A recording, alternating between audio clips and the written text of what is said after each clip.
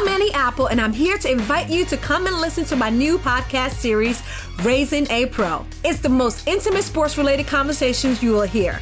Each week, we explore the journeys of some of your favorite NFL players through the eyes of those that know them best. From Joe Burrow, DeAndre Hopkins, Myles Garrett, Ezekiel Elliott, Nick and Joey Bosa, just to name a few. With exclusive insights and information, we leave no stone unturned. Subscribe now to Raising a Pro on your favorite podcast app. HT Smartcast. You are listening to a Live Mint production brought to you by HT Smartcast.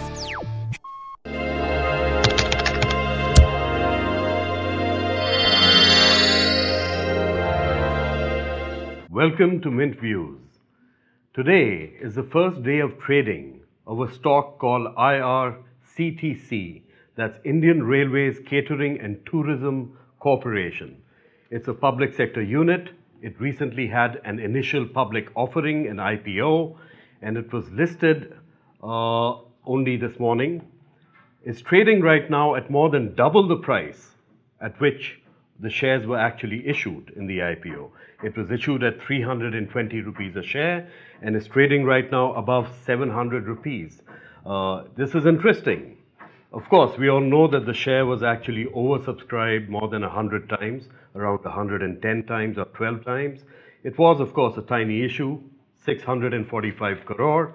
But this phenomena is interesting in itself. The question is, what does this reflect for us?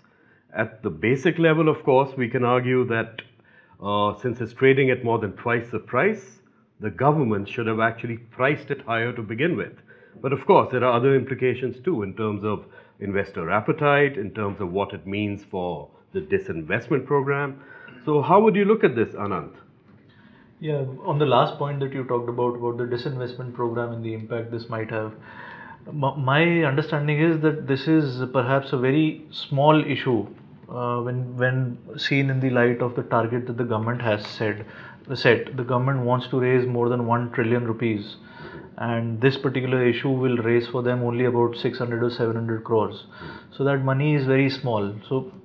But it does, to a certain extent, point to a slightly upbeat mood in the market. So the point is whether this can be replicated when bigger issues come. When we have bigger issues like those of BPCL or maybe of Air India, if we see investor appetite at a similar scale, then perhaps we'll have a very successful disinvestment program. We actually need to do a lot more than 1.05 trillion rupees this year. So, Shrija, what do you make of this? Is there good investor appetite as you see it?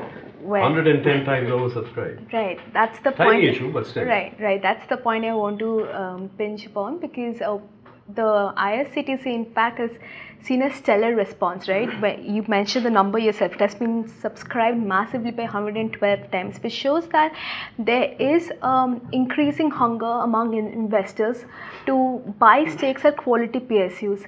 But that will only happen depending on the quality and the nature of the issue. So I do think that getting subscription at such a large rate does indicate a positive appetite among investors. But could this be specific to the company though? Rohit, what do you think? Yeah, I think we need to take into account the fact that IRCTC is the only entity that's been authorized by the railways to provide catering services to the railways and online tickets and packaged drinking water.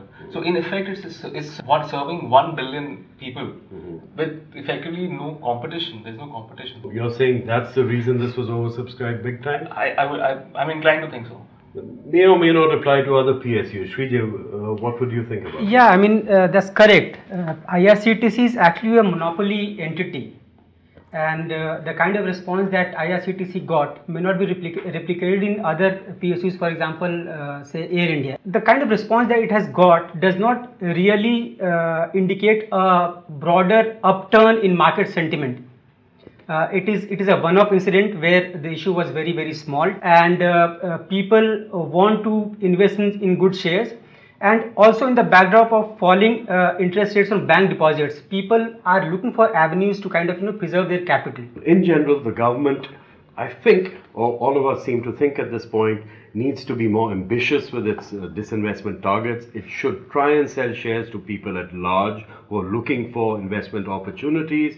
And if it's a public sector company which has a bright future, there's a lot of demand over there to actually subscribe. But the government must not underprice its shares at all.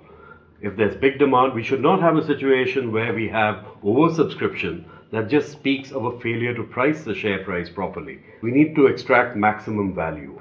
Price it right, good value can be got from public sector units, and the government, I think, or all of us think at this point, should get going. Thank you. This was a Live Mint production brought to you by HT Smartcast. HT Smartcast. I'm Annie Apple, and I'm here to invite you to come and listen to my new podcast series, Raising a Pro. It's the most intimate sports-related conversations you will hear. Each week, we explore the journeys of some of your favorite NFL players through the eyes of those that know them best. From Joe Burrow, DeAndre Hopkins, Myles Garrett, Ezekiel Elliott, Nick and Joey Bosa, just to name a few. With exclusive insights and information, we leave no stone unturned. Subscribe now to Raising a Pro on your favorite podcast app.